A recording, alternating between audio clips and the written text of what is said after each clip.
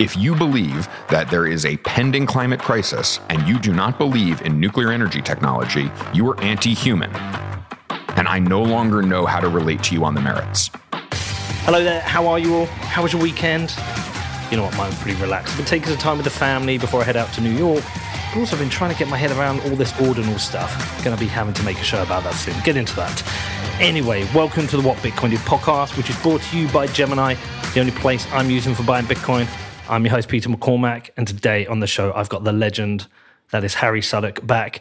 Now, for the last couple of weeks, we've been running a bit of a test on the show. Every now and again, we make shows which aren't directly Bitcoin related. Like they might be about energy or they might be about governance, and they've got that kind of like tangential link to Bitcoin, but they aren't Bitcoin shows. And so I said to Danny recently, let's bunch them all together and let's see what happens. And, you know, it's kind of interesting. They seem to be some of the most popular shows I've made with the people who like them. I mean, the Anthony Jarrett show, I've had so many emails about. But at the same time, I've seen people like in the YouTube comments, or I've received a couple of emails where people have said, this is a Bitcoin show and you're not talking about Bitcoin. So I think the answer to this is that we need to keep making Bitcoin shows, but also make these other shows and just kind of splice them in there. So anyway, on to today's show. It is Harry. It is the legend that is Harry Suddock. Now, we kind of kick this off not really talking about Bitcoin. We talk about podcasting and books and kind of more of a general chat, but we agreed within this when we're in New York, we're going to make another show. We're going to do a Bitcoin book club where Harry, Danny, and I will be talking shit to each other and discussing the books Hail Mary and the Three-Body Problem. I don't know if this will be a regular thing. I don't know if people will like it or not, but we're going to make it anyway. So, yeah, let's see what comes of that. Now, in this episode, Harry brings the heat as he always does, and we got into surviving the bear market, how you think about and how you kind of evolve your explanation of what Bitcoin is to people. And yeah, I mean, look, it's Harry Suddock. He brings the fire. Now, as I mentioned earlier, we're going to be heading out to New York soon, going to be hosting a couple of events on Valentine's Day for the losers, or maybe the legends who don't have someone to go and have dinner with. We're going to be hosting a live stream of the Royal Bedford game at PubKey. Please come and join us. That's the 14th of February. I think kickoff is 2:45 p.m., but get down there early. Secondly, we're going to be hosting our second ever WBD Live. This is going to be an intimate live show with Jun Seth, also at PubKey on Thursday the 16th. Tickets will be announced for that very soon. There'll be a Q&A afterwards, drinks and everything. So hopefully some of you can come and join us for that.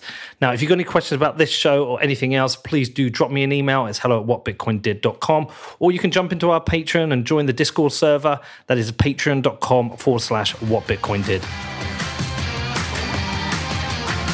I'm finding myself having pretty broad podcast fatigue, and I'm attributing it. You know, it could be a macro bear market symptom. It could be a Spotify platform discovery problem, which is kind of what I think is most likely. But I'm not getting content that is exciting via podcast other than What Bitcoin Did. And I'm finding it also within the episodes as well. Like I'm turning episodes off of stuff. I'm getting 15, 20 minutes in and I'm saying like the next 90 minutes aren't happening. Like I'd rather read a book. I'd rather get back to work. I'd rather like do anything other than consume, you know, somebody else's macro perspective around when inflation's going to have peaked. You know, it just like I can't do it.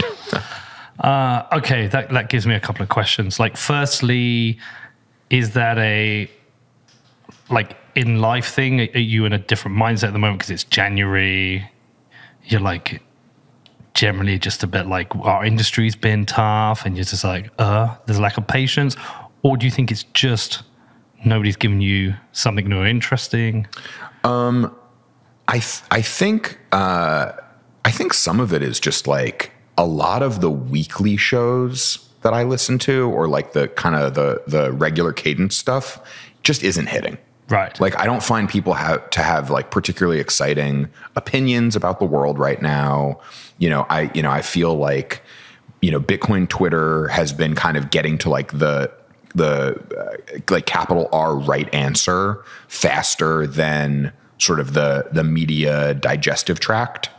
And so like I'm getting in 10 tweets what it used to be like a 90-minute podcast. And I just like, I don't have the patience for them to like work through the mental hoops that it feels like Bitcoiners have already been through, 11 days ago on Twitter.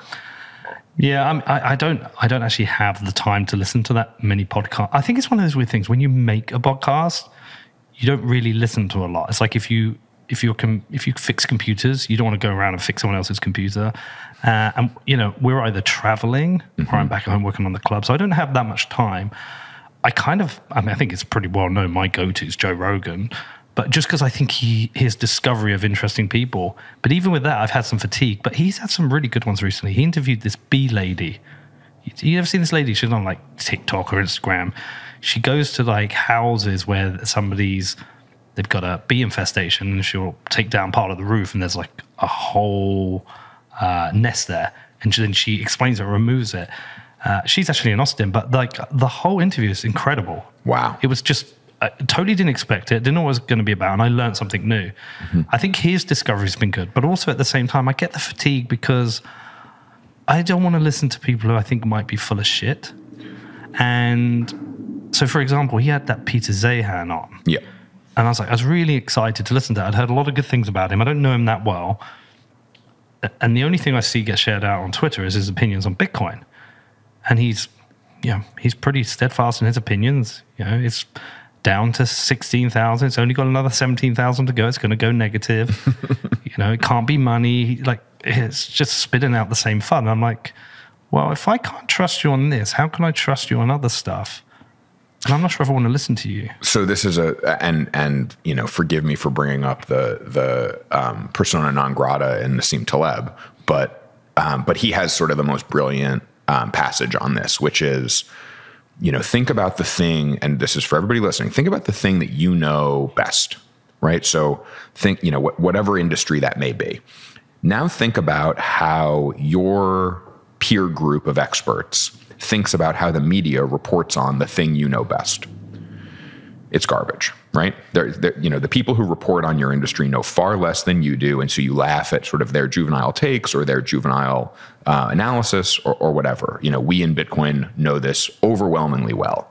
The media is terrible at reporting on Bitcoin, other than a few, shining examples of great quality work. Should we give anyone a shout out? Kenzie Siglos. Yeah, crushes.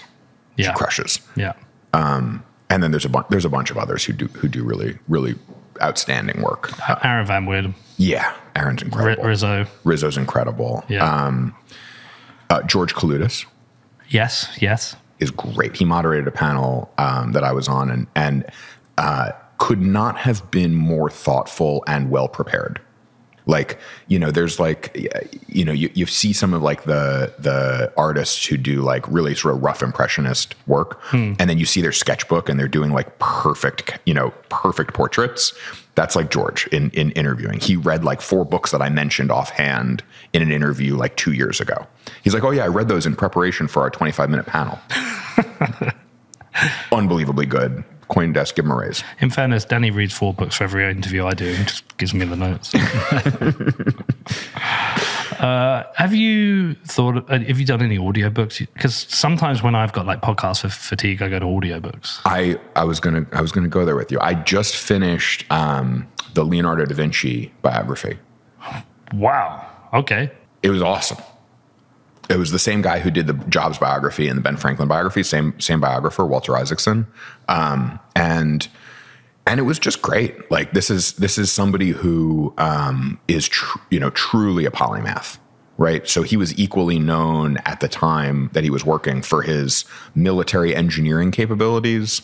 He was a naturalist. He was obviously a beyond brilliant artist. But being able to kind of sit at the intersection of sort of apex art creation, apex engineering, and apex, science and biology, let him weave together these skill sets in just ways that I had no appreciation for previously, but walked away from that book, ready to talk about it on a podcast and get excited. That art documentary, was it The Last Da Vinci or was it The Last Van Gogh? I've not seen that. There's a documentary that I saw recently. I'm sure it's The Last Da Vinci. It was. So have you watched that? I have not, but I know the painting that it's all about, where there was a, on vellum, which is lambskin, there was a cutout from the front illustration page of a book that was given to, I believe it was sort of his patron's daughter. It turns out to be real. But basically, there was a multi-year saga of trying to validate if this was actually a Da Vinci illustration or not. And this guy bought it at auction. I mean, the guy who bid on it, he saw it at an auction. He said it looked amazing. He thought it was either one of Da Vinci's students or somebody else, who did a really great sort of example of the work. And I think he bid like 18 grand for it. And then somebody else won it for like $23,000. And then 9 years later, he was able to buy it at the same price, the $23,000 price. Thing is worth like $100 million. Are we definitely talking about the same painting? No, it sold for $500 million. Yeah. Yeah, a 450 it's million. the Lost Leonardo. The Lost Leonardo. It sold to the Saudi prince. Which one? Bin Salman? Yeah. No. I keep wanting to say SBF because that's the three letters. MBS. MBS. Why do I say SBF? MBS. Yeah, I'm pretty sure he paid $450 million for it, and they still don't know if it's a Da Vinci or not. It's a wild documentary. So this is crazy. So you're catching me in an area that has been very exciting this week. You know better than me. So the way they did authentication for some of these paintings and other sketches is some of them he signed, but he didn't sign all of them. And some of them he left a fingerprint on. And that's like what happened with this one, is that they felt pretty strongly that there was a fingerprint match, and then they were able to find the book that it was cut out of. And that was like why they feel it's much more likely that it is a Da Vinci than not. But it had to be restored. Can you get the photo of it pre-restoration? Mm-hmm. Because a lot of work had to get done to it. Like an insane amount of work had to get done to it. Same with The Last Supper. An enormous amount of restoration work has been done because it's on a church wall. Yeah. Be mad if somebody's paid $450 million for a work of one of his students. There's a book that we do the audio book. Well, some of us, but sometimes me, Jeremy, and Danny discuss books. We all did this book at the end of last year called Hail Mary. I have it downloaded. Oh my God. It's the sci-fi book? Yeah. Yeah, I have it downloaded. Don't spoil me. No, I'm not going to spoil it. All I'm going to say is once you've started, you'll be gripped. Okay. And it's not what I expected. And it's the most fascinating story. It's Andy Weir, right? The guy who did The Martian. Yeah, The Martian, Okay, I have it downloaded. It's been commissioned for a film as well, hasn't it? Yeah, I think so. Yeah, it's been commissioned for a film. It takes a little bit to get into, and then once it starts going, for me, without giving it away, I don't know what you think, Danny, it didn't go where I expected it, but it went better. It definitely didn't go where I expected it. I wasn't sure about the ending. Oh, I love the ending. Have you guys, I'm changing the topic so you don't spoil me. Have you guys read The Three Body Problem? No, that's been recommended a few times. Okay, so I'm going to get it now. So if you, what it feels like you're describing, you need to do this as a team and go through The Three Body Problem together. There's 3 books. They're all phenomenal. But this is like, to me, there's like people who've read this book and who've kind of got it and have digested it. And it's such a special. That's also being made into a TV show by the guys who did Game of Thrones. Huh. It's free to download on Audible. Right, or I bought it previously. See, this is how we survive bear markets. Yeah, the one sci-fi content. I've literally just started The Psychology of Totalitarianism, and I just don't know I've got it in me, man. You know who's a big sci-fi head? Who? Is Matt Pines. He was here like 2 days ago. Dude, he's the best. Yeah. He is the best. We were discussing because of Zahan being a little bit misdirecting people on Bitcoin, and then everyone on Twitter is like, "You need to be Saylor. No, it needs to be Saifedean." I don't think people pick the right people. I don't think he's going to have anyone, but if we did, Danny's controversial choices, Matthew Pines would be great. He'd be great. I think he's not going to do an Andreas-style Bitcoin show again. So it needs to have another topic, and then that's the Trojan horse for a Bitcoin conversation. Yeah, every conversation can end up being a Bitcoin conversation if you have the right Bitcoiner. Yeah. Yeah, my personal shout's always been Alex Gladstein. That would be. I mean, if it's not me. You guys should just talk about podcasting.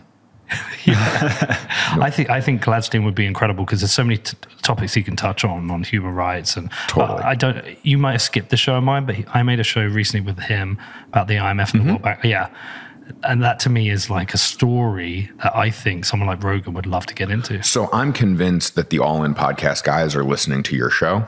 Really? Or listening to Alex Gladstein, because one of their 2023 loser predictions was the IMF. And I'm convinced that they saw Gladstein's piece. So really interestingly, Chamath's team got in touch about, when was that? Was it about a year ago? It was a good while ago. Yeah, a year and a half ago. And wanted some podcasting advice. And I was like, what? And they're like, yeah, we know your podcast is doing really well. Just want some advice. And the trade-off was Chamath was meant to come on the show. It was before he dropped out of, that was Bitcoin 2022, wasn't it? Yes. Yeah, so like I want Chamath on the show. I've got important questions for him. I don't agree with him and everything. So anyway. So I don't find his Bitcoin take remotely interesting. If I were to get 2 hours with Chamath to interview him, I would spend 1 hour and 50 minutes on all of the growth hacking that he did at Facebook. Yeah. Because he is a top 0.1% growth hacker and built Facebook's user base up to 1 billion people. Like that's it. That's like the thing that I want the deep dive on. I don't care about the rest of it. Well, they owe me a fucking interview because the trade-off was like, they wanted to say, what have you done? How have you done it? And Chamath will come on the show. And I was like, great. So I just went through everything I'd done, which isn't rocket science, and then he wasn't available. It didn't happen, or we didn't, he wanted to do it remotely, where I only want to do it in person. So it didn't happen. So if anyone on All In Pod is listening, probably not David Sachs, because he's blocked me. But if anyone else is listening, Chamath owes me a fucking show. And can it please be a show all about his time at Facebook marketing? Because I'm very curious about that part. We might have to clickbait the title. This is below your line. Dude, don't come on now. It's not going to come on. What could we call it? Who is the best host on All In Pod? I actually don't watch it. It's probably the science guy, Friedberg. He's good. I don't know him. I mean, I never listen to it because all I ever see is bits on Twitter, and I'm like, it's just not my thing. But I've heard really good things. I was out for a drink with a friend the other night, and she was saying to me, and she's not into VC startups in any way remotely at all, but she said she loves the show. Yeah, they do a good job. They do a really good job. Are they touching on like all subjects? I would say it's probably like a 3 to 4 legged stool of like politics, investing, current events, US politics, global politics, and like supply chain, macro, that kind of stuff as well. It's punchy, right? So you're only getting, 60 to 75 minutes, kind of length. They have, they have strong opinions that I often agree with or disagree with. They don't do a good job of like understanding Bitcoin's role in the world. They're pretty crypto-y for my taste, but I think from like a, what is the nature of the current public discourse? I think they're a pretty good bellwether for like, affluent American, investor class. I might check it out. Give it a go. Have a listen. But if you listen to Chamath, David Sachs, who's the other guy? Friedberg. No, there's another one. I don't like him. Maybe he's the one who blocked me. I think he's the other one. Roy. Jason. Yeah. No, Jason. At Jason. Yeah, no, he's the one who blocked me. Not a fan. Yeah. All right, man. Well, I'll check that out. But yeah, I mean, I'm with you. I don't think there's a lot of interesting content out at the moment. I'll tell you another reason I don't think there is I think a lot of podcasts have tried to become very current. So they're all discussing the same thing. So an event happens, they all discuss it. We do it sometimes. Like we had Ukraine, Russia covered. Mm-hmm. We had SBF covered, which we had to. But like whatever the thing is that everyone's covering. It's the current thing, right? Like everybody's got to like orient themselves around the current thing. And I think that like we as Bitcoiners are like We're not the current thing at the moment. allergic. We're allergic to that, right? Like Bitcoin is designed to not be the current thing. It's designed to be boring, stable, and click forward one step at a time. Come on, man. You want it to be the current thing again. I'm open to it being the current thing. Maybe that's what's worked out well for us in that when we travel, because we travel for 6 weeks, make 20 shows, we can't always cover the current thing, what's going on. So we have to make timeless shows if we can, a little bit. Well, and your show is different because it is always oriented around a guest, right? It's always an interview. It's not, it's not sort of the main cast talking about the next list of topics. It's about, you're bringing somebody on who has a reason to be there. They've got a particular, experience or business or, view on something that you want to hear about. And so I think being sort of an interview first, topic second kind of show is a buffer against being the current thing. You know why that is though, don't you? Because no one wants to hear my fucking opinion. I literally have people on YouTube all the time saying, can we just remove Pete's bits? Or I skip Pete's bits. We even had one the other day because Daddy's got fans now. It said, like if there's a podcast, there's ads on it. It says podcast starts at 9 minutes and they stamp it. They had Daddy starts at 41 minutes. Brutal. See, that's the real use for ChatGPT. There you go. Removing Pete from the audio. Exactly. Daddy's using that for our podcast. I'm sure. I think it's going to have a big role this year, honestly. I think it's going to be used in every business. We could we potentially replace, if we got an audio reader, could we replace the guest? What would Harry Suddock say about podcast fatigue? We wouldn't even need to get you in. We just need to get those tones. Just send me the script and I'll audiobook it for you. How you been, man? Did you have a good break? Yeah, I got COVID Christmas Eve, which sucked. First time? Second. Worse? Second time? No, better, much better second time. But just like, older parents and grandparents don't want to get around them. So, my Christmas became a couch and television nap. So that's pretty good. Which was in retrospect, not the worst option.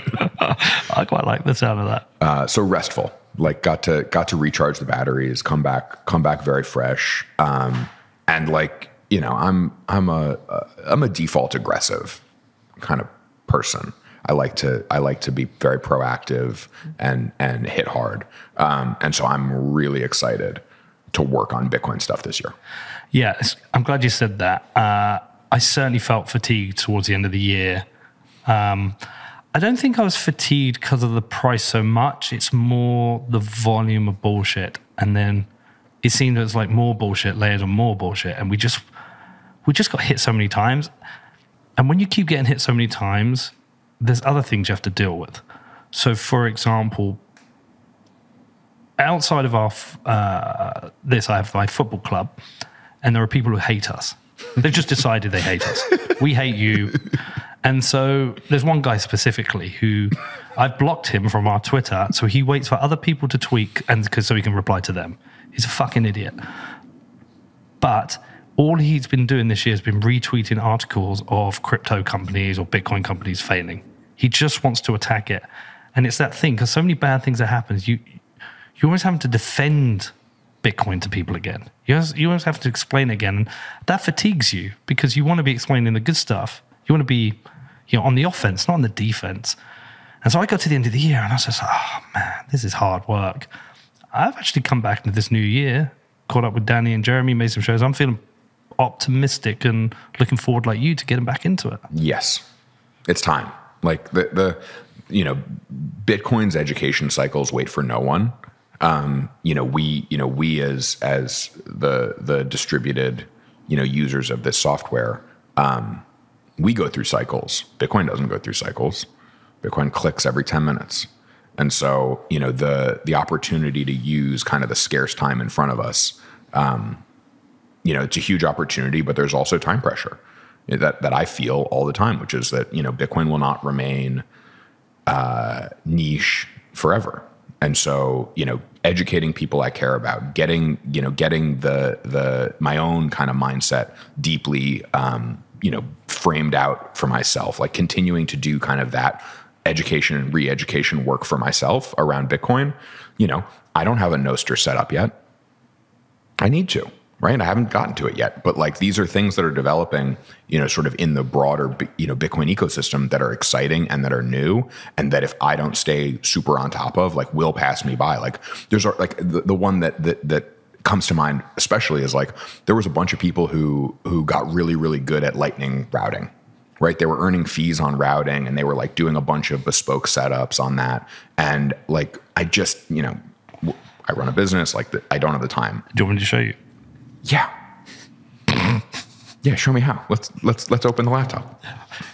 Okay, I was joking. Have you found that the way you explain Bitcoin to people has evolved? I find that the parts of Bitcoin that require explanation have changed. So like at the beginning, a lot of it was like, what's up with this 21 million thing? Like, what do you mean hard cap? Like, how does that even work? I spend almost no time explaining how 21 million hard cap works anymore. Everybody kind of has digested the fact that like, there's only going to be 21 million Bitcoin. How? Not really sure, but we think that this is like a thing that is true. It has become true in the global consciousness of Bitcoin. Now I spend a lot more time talking about proof of work versus proof of stake. I spend a lot more time talking about energy. I spend a lot more time talking about, you know, nodes a little bit, but like more so it's like layer 2, Lightning, transaction throughput. Like those ideas feel like they're gathering more of like the question process, sort of with somebody who is maybe financially literate but not Bitcoin literate, or somebody who's technology literate but not Bitcoin literate. It feels like the questions are less of like, what are Bitcoin's like functional underpinnings, and like more sort of unique deep dives into single topics or single questions. So if I was like one of your buddies who's a, you know, pre-Bitcoin life, one of your old school buddies, and I phone you up, I'm like, Harry, I think I need to get into this Bitcoin thing, but I know shit about it. Like, tell me about it. What would you say? What is it? What is it, man? Why should I care? It's a new monetary technology, right? So the same way that like you didn't used to be able to use like Venmo or Cash App or whatever, Bitcoin represents like that level of unlock, but everybody in the world can do it, right? So you don't need a bank account. You don't even need an app store account. Like, it becomes like truly universally accessible money. Yeah, but why do I need that, man? I can Venmo you. I only Venmo you and my girlfriend or whatever, my mom. Why do I need you? Yeah, so I think like that's like the rub, is like the American perspective on Bitcoin is going to end up being vastly the minority perspective on Bitcoin, which is like Bitcoin is financial insurance, at least at the beginning, or monetary insurance at the beginning, and not like the lifeblood of your household. And so for so many other people around the world who end up using Bitcoin, it becomes household lifeblood, right? It is the way that you function over time. Whereas in America, like the dollar, at least, you know, on a year over year basis, largely works and is a productive asset for us and is useful. So I think understanding kind of that usefulness in a Bitcoin use case native way is harder for Americans. But, you know, conversely, like the arguments around Bitcoin as a financial asset, right? As a way to preserve wealth over time. I think Americans get that a little more clearly, and you see that in some of the demographic breakdowns of who owns Bitcoin. Yeah, but then I would say to you, Harry, it wouldn't have preserved much over the last year. Are you sure? Yeah, of course. You know, this is the time preference conversation, which is on any 1 year basis, Bitcoin might look terrible. But if you're willing to look at Bitcoin over a multi-year period of time, that's when it starts to get exciting. If you're able to look at the improvements in development and Lightning and in these other kind of venues of growth, that's when Bitcoin looks more exciting. But on any single year basis, like, no doubt it's performed brutally. This show is brought to you by Wasabi, who I am using to make sure I keep my Bitcoin private. Now, with the release of Wasabi 2.0, Bitcoin privacy is now effortless, as a wallet has introduced privacy by default. Rather than having to choose to coin join, this can be done automatically. So you just need to receive your Bitcoin, wait for the coin join, and then you can spend freely. All the magic happens automatically in the background, which is a massive UX improvement.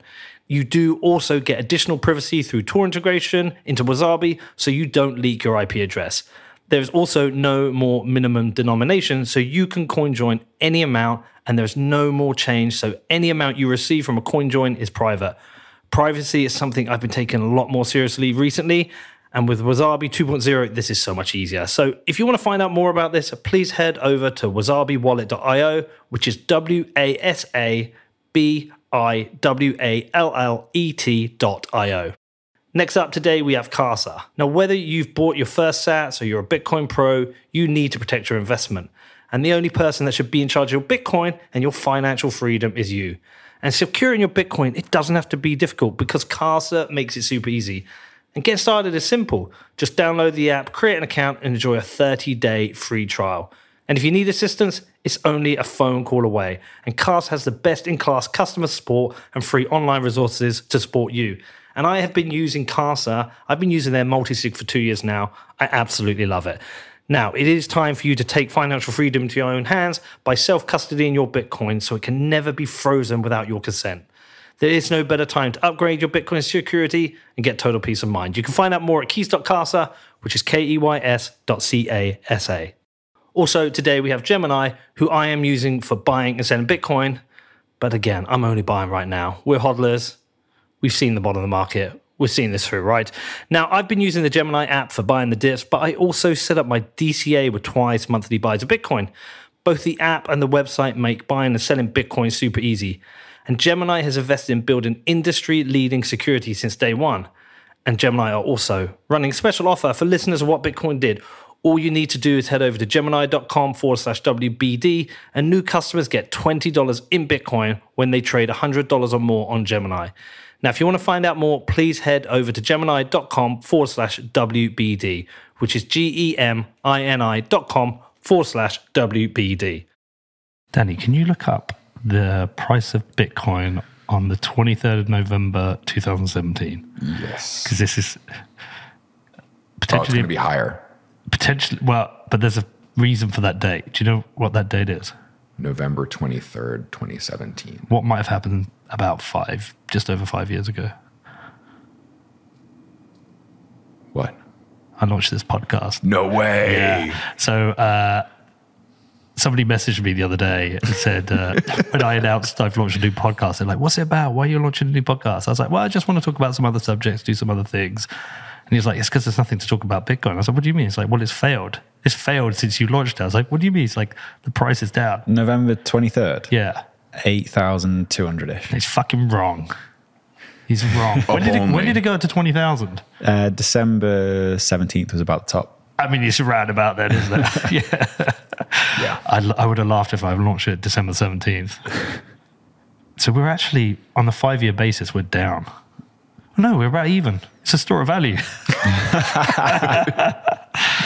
I think, so the reason I ask about that, how you explain it to people, because I found myself, Harry, talking about more of the why Bitcoin, not what it is. Mm-hmm. I talk about what it isn't, trying to do that separation between Bitcoin, shitcoins, and NFTs. That's an important thing, but it's more the why. You know, why you need to consider this now. And I've tried a two-pronged approach, is that this is a potential insurance for you for your kids over multi-year, like you said, 5, 10, 15, 20 years. But also, I tried to explain this to Brandon Quidham and he completely disagreed with me, but I think it's a vote for independence from government. So even if you're not sure about it, and you just want to go and find out a bit, just go and buy some. Go and buy £30, £50, and then you've got some.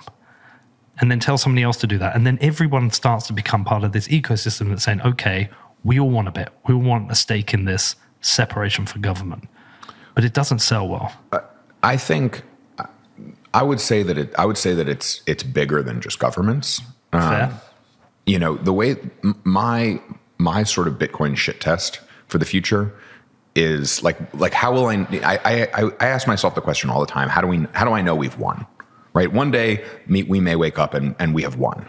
And how do I know like when that day has come? And to me, the day that I know that we've won is when the labor force, the people who work, are able to dictate to their employers, do not pay me in GBP, do not pay me in USD, do not pay me in CAD, pay me in sats. When that I am able to get paid natively into the Bitcoin network, and I'm able to dictate that to my employer, and we broadly are able to dictate to our employers, that's when we know. Because we've exited at that point. Because so much of the sort of the yoke of bureaucratic systems revolve around the paycheck ecosystem. My taxes are automatically deducted. My 401k and IRA are automatically contributed to. My insurance is automatically paid for. Oh, I've got these tax deferred dollars that go into my healthcare spending account. You know, you're in this walled garden of you know, your employer, your government, and your healthcare insurance system, at least in America, and sort of that garden of payment rails and tax rails, you know, is designed to kind of keep you in it.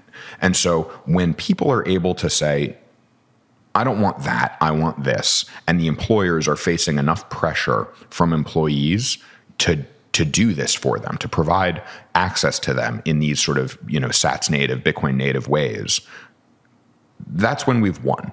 And there's been enough of a groundswell to have this sort of very low friction switching cost from the previous walled garden ecosystem into an open ecosystem. That, to me, that's the juncture. So do you think of what the implications of that are? What else has changed? Mm-hmm. All the time. And you know, and the short answer is that it means that Bitcoin probably is dramatically more expensive in purchasing power. It also probably means that the ability to, on an opt-in basis, transact with each other has become drastically more free. And so we see people engaging voluntarily with each other in trade or employment or whatever the case may be. That voluntary transaction, that explicit transaction, that conscious versus unconscious choice will be the predominant way of thinking. You sound very libertarian right now. That's not a criticism, not a pejorative. No, I mean, I just think that the way, you know, the ways that the frog is getting boiled, it's just even more subtle and nefarious than I think we have an appreciation for. I agree, but I think more people are becoming aware of this. Mm-hmm. There's a lot more questioning. Now, that works both ways. I think a lot of things being questioned that don't need to be, and the questions are weird and stupid. Like a really bad, well, it's maybe not a bad example. I tweeted a little bit about Andrew Tate recently. Mm-hmm. I think he's a fucking idiot, and I think his message to young children is terrible. I know some people love him, right? He has a lot of simps that protect him. He's now been arrested, mm-hmm. Accused of some quite serious crimes, trafficking, coercion, etc. And publicly, some people have been very supportive of him. And strangely, some right-wing Christians, conservative Christians, which doesn't make any sense. But anyway, he's very, to me, he's very much like I don't see very many differences between him and Harvey Weinstein, apart from the fact that he hasn't yet been convicted. But the main difference is he's publicly telling people what he's doing. I'm doing this, I'm doing that. And people are questioning it, saying, no, it's the Matrix. No, the government want to shut him up. You know, when he got arrested, they're trying to shut him down. Like, I think that's where it's gone too far. It's like, how do your eyes not show you this guy's a fucking idiot? But he and that whole sort of sphere of interactions are so far downstream from the nature of the problems. The nature of the problems are that we are told on a regular basis, don't believe your lying eyes. Right? The food pyramid's good. You know, we've the obesity rates in America, it's not a problem. We're just not accepting our bodies properly. That's crazy. It's crazy that what we are told to digest and accept sort of writ large, this argument that, Jeffrey Epstein killed himself. The cameras all just shut off and he hung himself and now all the guards are dismissed. But suicide, we are asked to believe these phenomenally disbelievable things and said, don't believe your lying eyes. You're looking, you're seeing, it's happening in front of you. Stop believing it. And so what happens when you enter into a paradigm where the de facto notion is if you do not accept the capital T truth trademark that gets fed to you, you are either a bad person and do not have a role or place in society, and then expect to introduce that paradigm to hundreds of millions of people and not end up with radicalization and weird, strange outcomes on the other end. It's crazy, right? Like you're adding such a dark and chaotic element to our ability to sense make of where we are. Where are we? What does inflation mean? What happened? Oh, inflation's not real. It's transitory. Well, where's the apology?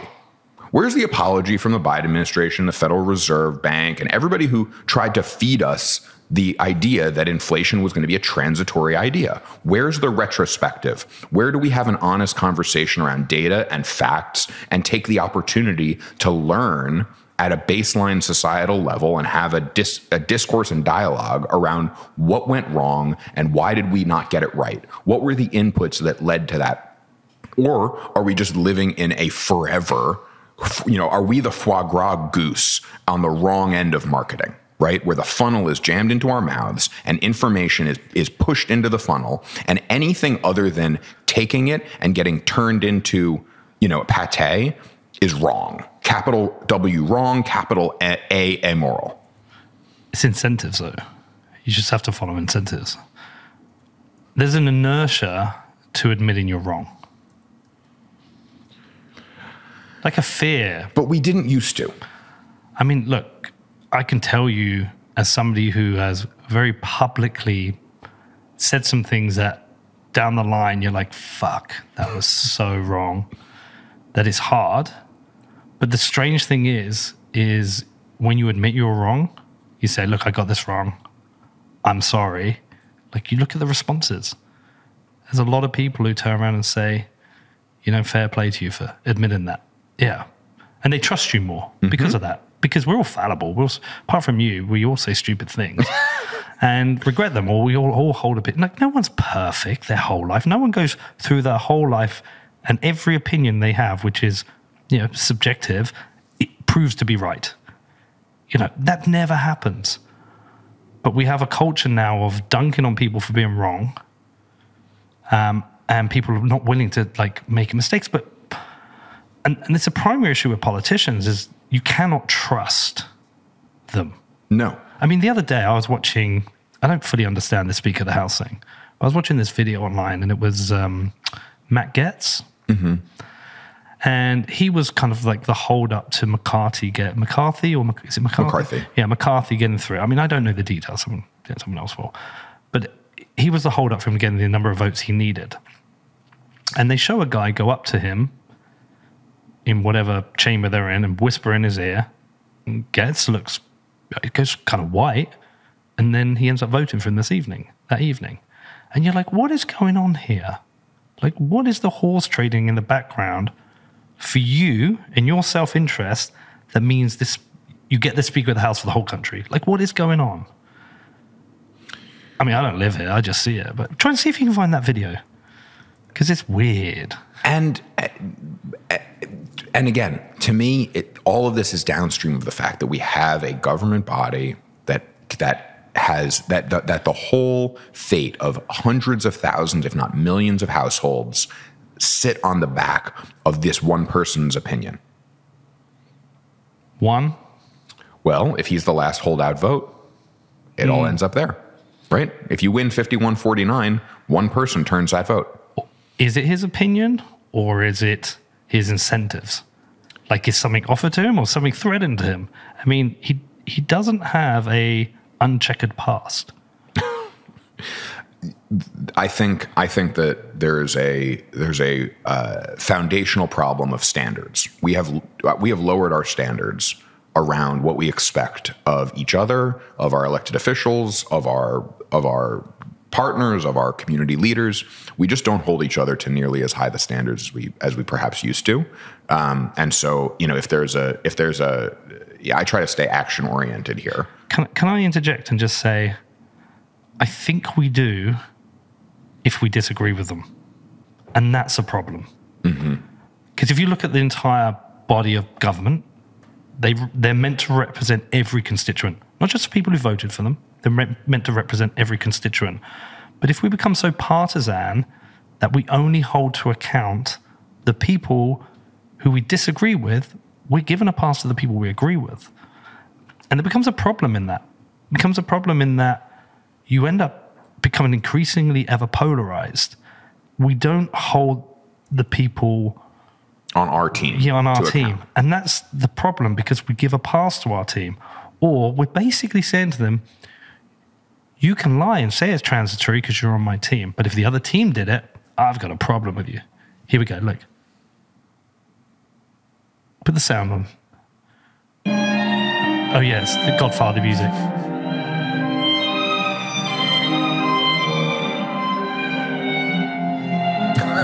That shoulder tap. Yeah. Oh, my God. And look at his face. He looks worried.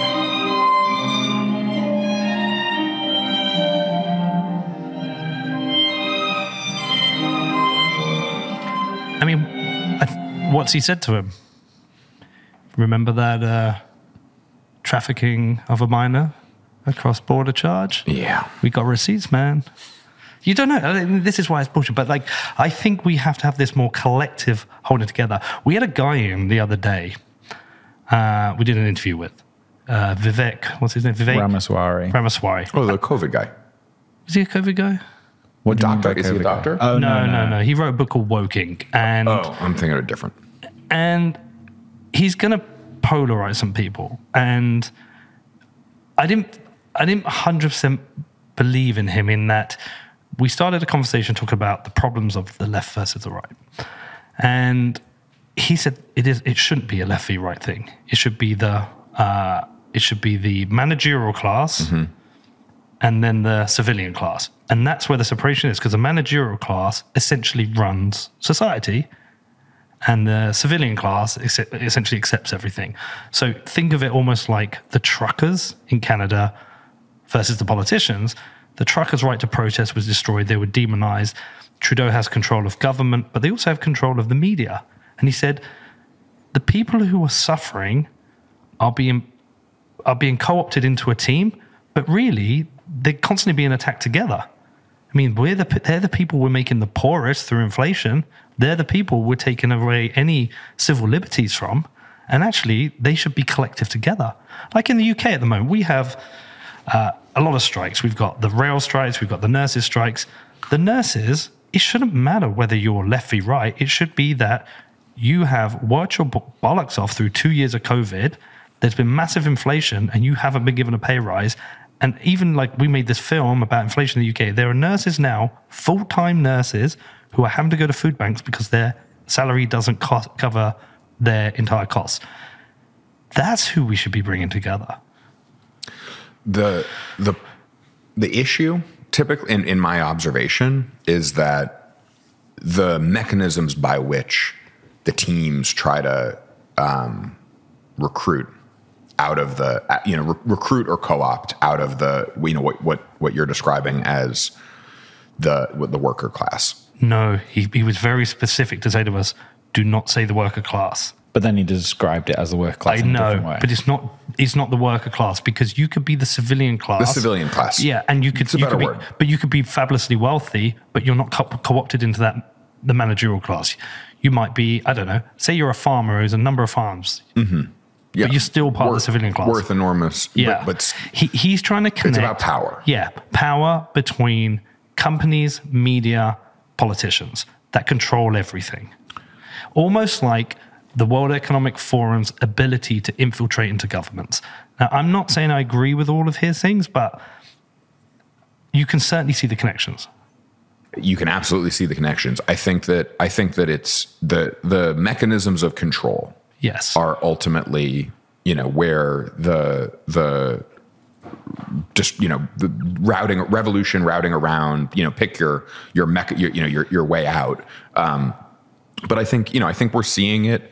We're seeing it. To me, it feels more brazen. It just feels like there's I can never unsee you're going to own nothing and you'll be happy, right? Do you know the background to that? No.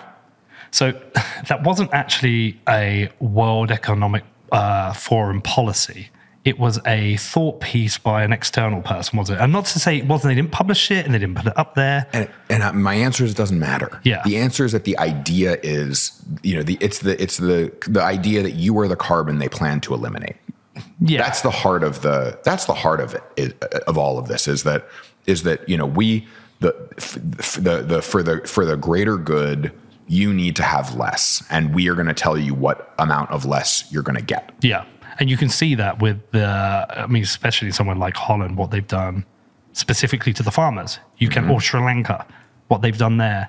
That's why the Gladstein show was so important. Yes, I totally agree. And this is the limiting belief. Like what so revolts me is that there are groups within the context, that we're talking about, whether it's, the politicians or the media or the WEF or whoever, who believe that they have this limiting belief that the only way that we can survive, whatever that means to them, is if we eliminate X, Y, and Z.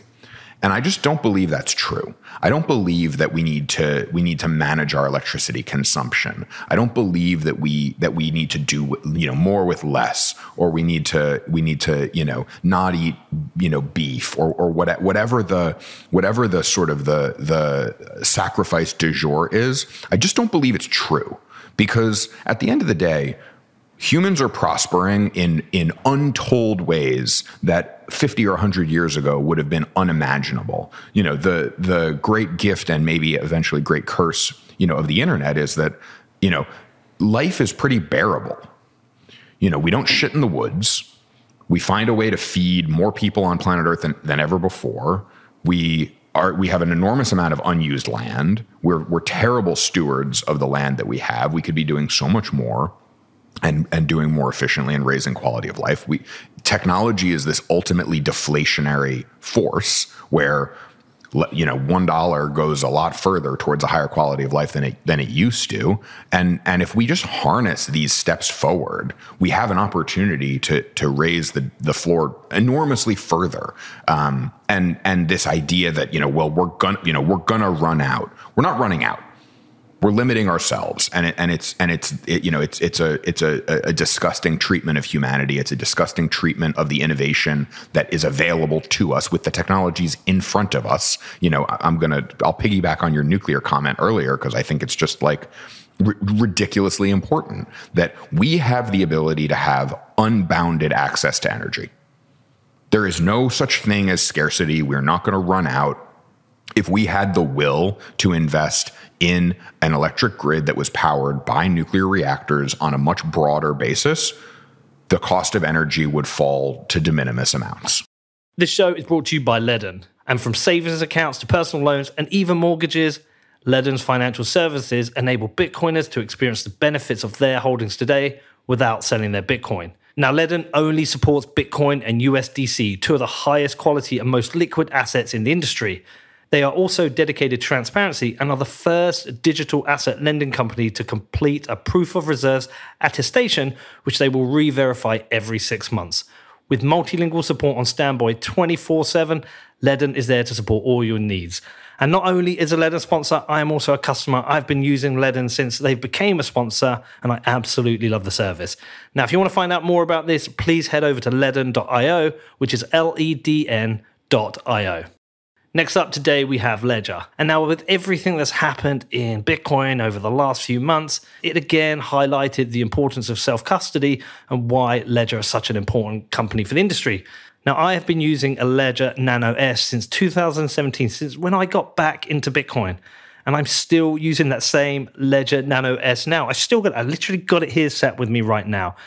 Now, with Ledger, you have industry-leading security built into the Ledger device. And also, they have got a new device coming soon. It's called a Stax. It's totally awesome. I've pre-ordered mine.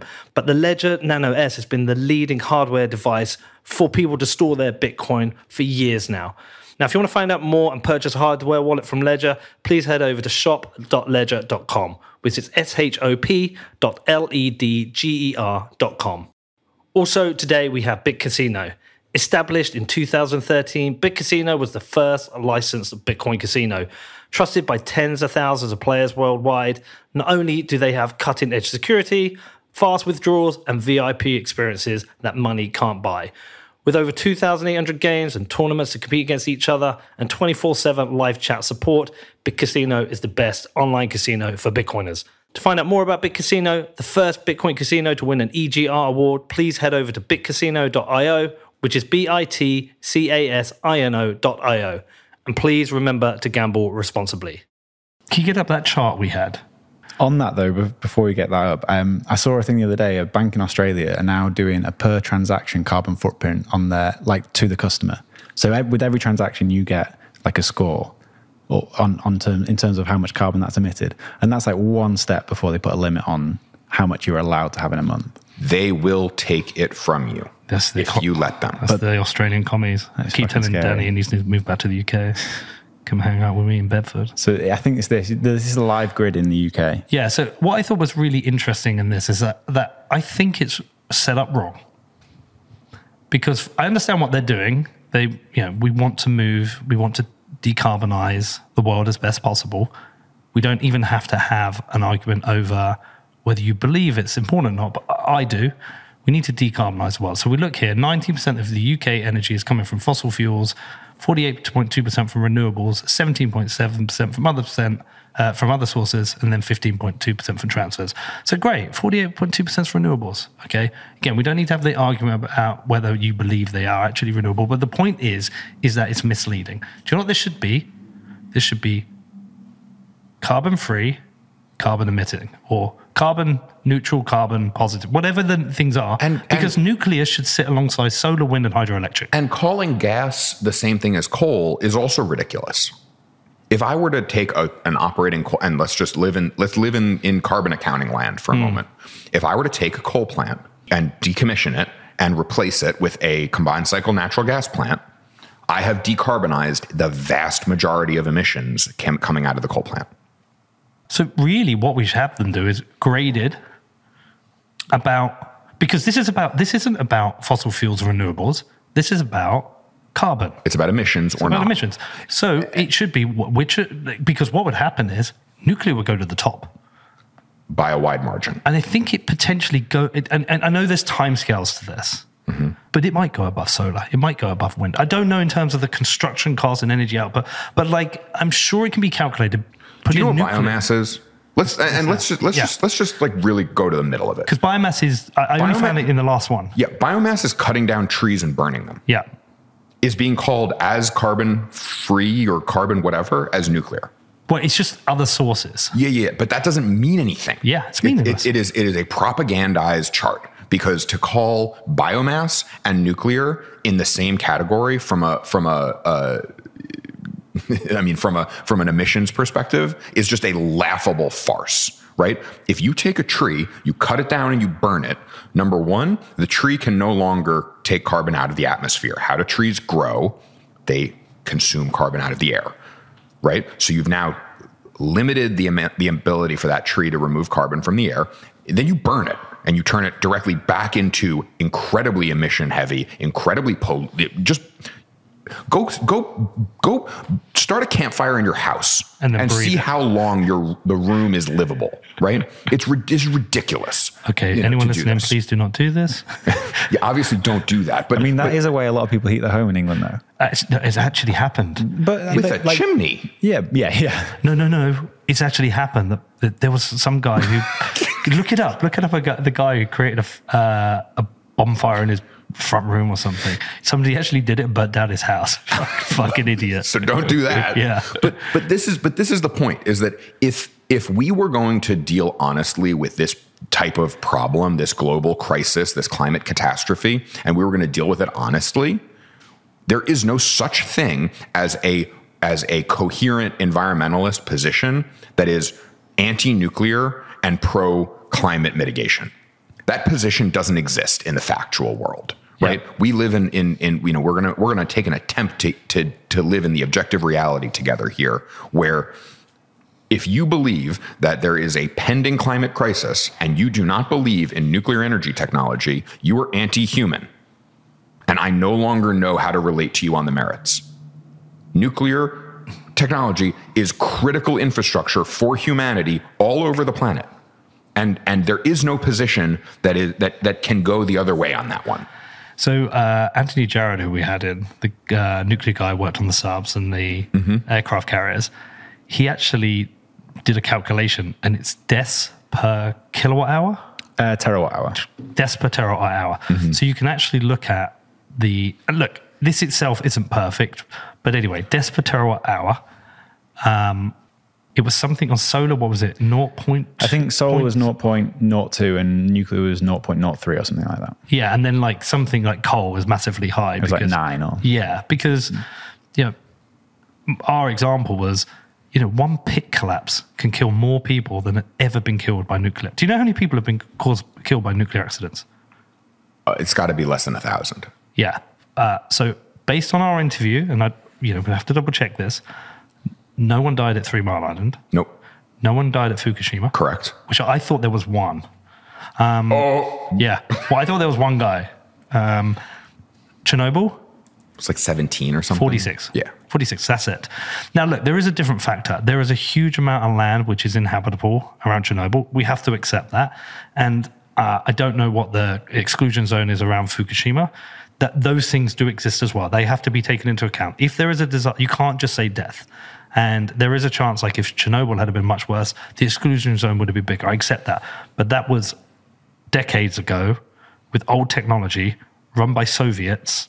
No offense, Soviets, but run by Soviets in an era of different regulations. Oh, and by the way, at Chernobyl, only one of the reactors melted down. The other 2 continued for 17 more years. Oh, did they? I didn't even know that. The other 2 reactors kept producing electricity. I didn't even know that. I think they only got decommissioned in like 2017 or something. Yeah. Yeah. And they didn't have that kind of like protective seal that all the things are built with now. I've come a long way in nuclear in the last few months, ever since sitting down with Alex Epstein, actually, forcing myself to go down that rabbit hole. I am now firmly in the position that we need to see a proliferation in the development of nuclear reactors and a reduction in the regulation that slows that down. Yes, yes, and yes. Yeah. 50% of the budget for a nuclear project is estimated to be regulatory spend, not construction spend. Yeah. What I want to know is, my potential conspiracy theory is, I wonder how much of the work of the environmentalists who are anti-nuclear and anti-green energy is financed by the fossil fuel industry. I wonder if they've gone full circle and said, yeah, well, let's get these guys to do our business for us. Because I don't fucking trust anyone when there's money involved. At the end of the day, when you look at technology that is obviously positive sum, and I have yet to meet anybody who is willing to read, if someone's willing to read 3 books about the nuclear energy industry, and if I had to recommend 3 books, it would be Shorting the Grid, it would be Energy and Civilization, and The Grid. Got 2 more for you because we got a couple yesterday. One was called Atomic Awakening. Yeah, Atomic Awakenings. I bought that. And what was the other one? I bought that on Amazon. Give me 1 second. I'm going to tell you. Do you know Atomic Awakening? I've heard that. I haven't read it yet. I've heard the title. Okay, let's go and see what I ordered yesterday. Power to Save the World, The Truth About Nuclear Energy. So that's by somebody called Gwyneth Cravens. So apparently she used to be an environmentalist and did the work. And she's like, okay, I'm wrong. And so she's written a book about it. Phenomenal. And so that, I don't know anybody who's done the work and ended up saying nuclear is still bad. And so we have an obviously positive sum technology, and then we've got prohibitive regulatory environments that has basically said we can't build these. In fairness, Everett, who was on this morning, he actually said to us, the regulatory environment is changing. It is. There was a bipartisan bill that's pro-nuclear. I mean, look, it's coming down to the fact that we have an energy problem, and then suddenly these things melt away. Well, and let's pick on our favorite friend, which is Gavin Newsom in California. Yeah. So Gavin Newsom has been a long-term anti-nuke environmentalist until, I don't know, he decided maybe he's got larger political aspirations, and all of a sudden it's not so important for us to shut down Diablo Canyon. And now maybe we need to give it a little more extended useful life, and maybe we should save the plant. Why? Because it's very hard to run a political campaign in California when there are hundreds of thousands, if not millions of people suffering from rolling blackouts, which is what happens when you remove firm, low-cost base load from an electric system. And I would criticize a Republican doing the same thing. This is a totally bipartisan issue for me. That I believe that if you are on the team that wants to shut down reactors, I am not on your team. So if Bitcoin fixes this kind of incentive model, what does it do within the private sector? Because you talked about millions of voluntary interactions, but we know companies can equally be as bad as politicians when money's involved. They can be greedy, they can pollute, they can destroy the environment, they can manipulate markets. We've seen this in the unchecked crypto industry, where any fucking idiot can create a token and they can pump it, make the self-rich and run away. Getting rid of the government doesn't suddenly make everything good. It's how do we make everything more honest? And I would caveat to say that it's not about getting rid of the government. It's about getting rid of the mechanisms by which the government can pick winners and losers. Fair. Right? That this is not saying we don't want to have a government. This is saying that it's not reasonable for the government to pick energy providers, technologies on a winners and losers basis. So what do they do instead? I mean, I think that there's some maybe this is unpopular in some of the full-blown ANCAP circles, but I think that there are negative externalities, there are pollution, behaviors that companies should be restricted from engaging in. And that making your toxic waste somebody else's problem is wrong, and there needs to be a mechanism by which we keep people from doing that. I don't know that the roads argument is one we need to have at all, but I think that there are there's some negative externality prevention and public good development opportunities that I think the government is good at working on. And I think that those are phenomenal when the right people are resourced the right way and incentivized the right way to do that. I don't think we should have private courts. I think that the court system functions really well as part of the government. So I think that there's obviously a role to play. This is not a get rid of everything argument, but it's an argument that should we need $100 million to get through all the regulatory hurdles to start a bank? Should it cost that much? Should it be that onerous? No, I believe that a more competitive environment produces better outcomes for everybody. And so it's really about sort of the pulling of the ladder up behind the existing incumbents, the managerial class, and further entrenching them, that further retrenchment that they seem to be incentivized to participate in. That's the part that's hard for me. Yeah, I just want more power given to the largest group of people who have the least influence and get most fucked by everything. So, I want a vote to matter. So you want proof of stake? America run by proof of stake?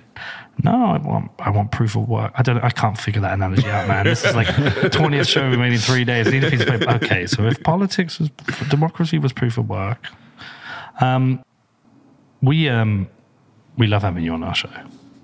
You're kind of my favorite Bitcoin. I'm willing to admit that publicly. We've always wanted to make a show with you, which is everything is good for Bitcoin, because you said that to us before, but we've never actually made it. But 2017 will be remembered for the ICOs, and we will remember, 2013 for Mt. Gox. So there's different eras, and we've learned for them. And you would say, 2013 kind of made us stronger. Mt. Gox did, not your keys, not your Bitcoin. 2017 made us stronger because it's like these shit coins don't work. But it's not binary. People are still made shit coins, and we've still had whatever. But like, things happen that make us stronger. When we look back at 2022, it's a lot of crazy shit that's happened, Harry. How do you think we will reflect on this in 5-10 years' time, and how did it make us stronger? Yeah, I mean, I think to me it's very clear. Yeah. It's that financial contagion, Bitcoin does not fix financial contagion, right? Like if you know, and let's be very clear about what happened in 2022. What happened in 2022 is that there were a lot of loans that were made either collateralized by nothing or collateralized by bullshit or full-blown fraud and theft, right? So and we can step through all the examples as has been done time and time again. But basically, there was a lot of leverage introduced into the system that had no basis for being there, had no sort of laws of physics reason to exist. And what came of that is what comes out of any leverage bubble, which is it pops. A lot of people who thought that they were well collateralized weren't. A lot of people who thought that they had money deposited somewhere realized they didn't. And it's the South Park meme, and it's gone. And so the bubble collapsed faster than anybody was able to salvage liquidity or salvage collateral. And so what we're going to look back on is how these lending practices, this is not a crypto year. This is a financial infrastructure year that we're going to look back on and say, these are lessons, for better or for worse. The banking industry learned these lessons several times and do everything that we as a extended industry got burned for. The traditional banking system does all of these same types of things like pretty well, right? They know how to margin a loan. They know how to handle collateral. They know how to, there's a reason why your brokerage is not also your custodian in a stock market trading venue, for instance, right? So if I have an account at E-Trade doesn't hold the stock certificates. Bank of New York might, or Brown Brothers Harriman might, or another venue might. And so there's a separation between the brokerage and the custodian. I guess we all figured out that that's important this year. And why is that important? So, why does Bitcoin fix this? Because Bitcoin removes the need for the custodian altogether. What everybody else who's participating in other versions of crypto assets has learned is that you can self-custody it or you can partition custody. Both of those are better than commingling custody with brokerage. Because if you commingle those things, that's how everything gets fraudulent and disappears. Because that's what's happened, whether it's Celsius, 3AC, FTX, pick your bad actor. All of those problems happened because people were allowed to borrow money without guardrails or without reasonable collateral. If the traditional industries learned this in 2008 and many other times, how do we fix this in this industry? Because you can fix it for yourself. You can self-custody. If you've got no counterparty risk when there's a contagion, you still get your Bitcoin. But there is still financial damage done in the purchasing power's hit. Absolutely. And therefore, in 4 years' time, 2 years' time, 3 years' time, there's multiple ways this won't happen again. There might not be the liquidity in the market to finance these type of businesses, or those who are lending might have better lending practices. Mm-hmm. But what else can be done? Because human greed never goes away. People are always trying to find weird, greedy ways to bring leverage into the system. Is this a natural phenomenon? Yeah, I think it is. I think it's a natural phenomenon to the degree that we as individual actors across the whole ecosystem tolerate it, right? Like yes, there's a price impact, but if you held your Bitcoin on a hardware device, you woke up with exactly as much Bitcoin as you did the day before, BlockFi halted withdrawals or whatever, right? So there's these sort of counterparty related consequences that you have either passively or actively opted into.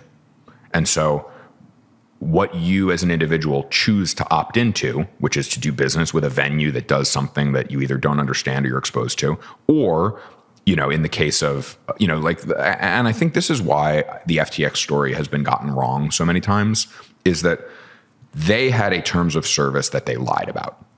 They defrauded you. They committed a crime. And so why were they able to commit that crime? Number one is they were bad. Number two is that they held collateral for more people than maybe that they'd deserved to give them that collateral. And so it's critically important to understand, if you do not self-custody your asset, who is custodying it and what kind of regulatory framework are they operating within? What does their balance sheet look like? So let's just say I custodied, one share of a company with Fidelity. I'm able to get insight into Fidelity's balance sheet because, they're a regulated entity. Or if I'm looking at a publicly traded company, for instance, like Wells Fargo or JP Morgan, I'm able to look at their balance sheet, which says, these are their liabilities. If they go away, what assets do they have to pay me when I sue them for losing my thing? We didn't do that, right? We're letting Google Sheet screenshots replace public company disclosures. And like, that's the lesson, is like, and this is, maybe this is cold, but like, we need to grow up and do business like adults and deal with each other like adults. Yes, we can do the Bitcoin thing where we self-custody and we take possession of our asset, and that's critical, and we should do that. But we also need to do business with each other along the way. And accepting inadequate corporate governance or accepting inadequate financial reporting or auditing, like, we can't tolerate that. And I think that's what got us into this mess with FTX, with 3AC, and with others, is that we let a piece of paper and a Twitter reputation do the talking instead of an audit, and shame on us. But how do we enforce that? By not doing business with them if they don't provide it. Sure, but we're talking about 5 or 6 bad actors cause this entire contagion, primarily. Yes. 5 or 6 primary. Other people will do business with them. So what I'm getting at is, do you think this is something that gets solved by the industry and an industry set of standards, self-regulation, or do you think it comes from central kind of regulation? And then the reason I bring it up is, I'm pretty well known for not being opposed to regulation. And what happened after the 2008 financial crisis was new regulation, which put stress tests on banks and their ability to survive. And they've largely worked. Yeah, I think that it's not about being pro or anti for me. Yeah. It's just about being a realist. And I think what we end up seeing is an all of the above. Yeah. Frankly. I think different jurisdictions are going to take different postures and introduce different rules, like it or dislike it. It's about dealing with the reality in front of us and continuing to, number one, work on Bitcoin and make Bitcoin more useful. And then number two, build exciting businesses, with the time and attention that we have, right? We've got an industry full of incredibly smart and dedicated and principled people building exciting businesses, whether it's on Bitcoin base chain or Lightning or something else, continuing to use new products and stay open and excited about what this technology can do. To me, I try to really, really aggressively like check myself and remind myself that, imagine if this was, internet and right now it was 1994, right? What would I say to myself if I was buy more internet? Exactly. Buy more of it, but also use more of it, right? Like nobody had built all of these sort of business, these internet enabled businesses yet. And so the best was going to come, Facebook wasn't going to be founded for another 10 years. Google didn't exist yet. Amazon had barely just gotten started. These were the most important companies in the world had not been started. It's crazy, really. And so check your time preference privilege, bro. I always look back at Instagram selling for $1 billion and think, Jesus. I remember the time when WhatsApp sold for 19 billion. I was like, wow, you guys have done well. But the guys at Instagram sold for $1 billion. I mean, didn't the Google guys have a meeting with Yahoo and they offered them $1 million for their original technology? I think so. Well, and then Snapchat got offered and turned it down. Yeah, it's madness. By Facebook as well. Speak of podcast fatigue. Yeah. Do you listen? I have a podcast recommendation for you. Do you listen to Acquired? No, I'll check it out. Bro. Hold on. Did they just change their name or something? I think there's maybe a company that's become called Acquired. I'm sure I saw something on Twitter. That's possible. These and they're shitcoiners to be fair, but they're also awesome business historians, and they do like 2 to 3 to 4 hour deep dives. I think they do like 1 episode a month on a different company, and they do a really good history of a bunch of the companies that we just mentioned. I would definitely go and check that out. Okay, before we close out, a couple of topics. In terms of mining, looking forward, what do you want to look forward to this year? Because it's been a rough time for miners. I think, obviously, it cut deeper than a lot expected. We've seen some massive companies in huge amounts of trouble, some refinances. That goes back into that whole fucking contagion, though, like people using ASICs as collateral without that consideration. When the price drops, the ASIC value drops, which is obviously an issue. But what are the reasons to be optimistic about mining? The more time that I spend kind of looking forward right now on mining, Bitcoin's going to do what it's going to do. I think the machine efficiencies kind of are what they are right now. I don't think we're going to get way more efficient from here. How can we creatively integrate into electric systems? So being able to discover a second revenue stream for miners, which is playing unique roles within energy systems. Riot does a good job of this. A bunch of the mining companies are thinking about this. We saw that Hive thing today. Yep, 194 Bitcoin, was it? 184 Bitcoin in value from shutting down. Exactly. So being able to play these unique roles within energy systems is something that Bitcoin miners are uniquely positioned to do. So continuing to spend time thinking about what role a mining company can play when it relates to grid stability, when it relates to average price, when it relates to all of these different kind of core energy functions, introducing a mining company to that ecosystem is incredibly positive sum, is what we've seen. And so looking at new creative use cases for that, what Jack and Stillmark invested in Africa around these stranded hydro mines, gridless compute. Thank you. Stuff like that. I think that's all tremendously exciting. And I think that as time goes on, those types of unlocks and secondary revenue streams, in addition to the block reward and subsidy, or the transaction fee and block subsidy, like that's what gets me really fired up. And I think that matters regardless of bear market, bull market, whatever. Like that's important to work on in every market cycle. What else are you looking forward to this year? Give me a zinger to end with. What am I looking forward to this year? I'm looking forward to Bitcoin being boring. Frankly, I think that we talked about it at the beginning. How do you explain to someone new, what's your Bitcoin kind of elevator pitch? And the good news is I have to spend less time explaining what Bitcoin is. And so, the sort of household nature of Bitcoin, it's getting from, 0 to 1, 1 to 10, 10 to 100. We're somewhere across that cycle now where maybe not everybody who needs Bitcoin is owning Bitcoin and using Bitcoin, but they've heard of it and they know about it. And some of that value proposition is becoming part of the mainstream consciousness. And so what that means is that I can spend less time telling people what Bitcoin is and spend more time telling them what Bitcoin does. Brilliant. Harry, I love you, man. I love you too. I'm not sure we're going to see you next, but whenever it is, I look forward to it. And thank you for doing this. You are my favorite Bitcoiner. I love hanging out with you. You're too kind. Keep doing your thing. And yeah, I'm sure we'll hang out sometime this year. Might be Miami. We're going to hang out more. We're going to hang out a lot this year is my prediction. Okay. Cool, man. Send people to Grid. Where do we send them? You can follow us at GRIID on Twitter, or GRIID.com, but just follow me mostly. Harry_Sudak on Twitter, and that's where I spend my time. How do you pronounce your surname? Sudak. I've always pronounced it Sudak. Me too.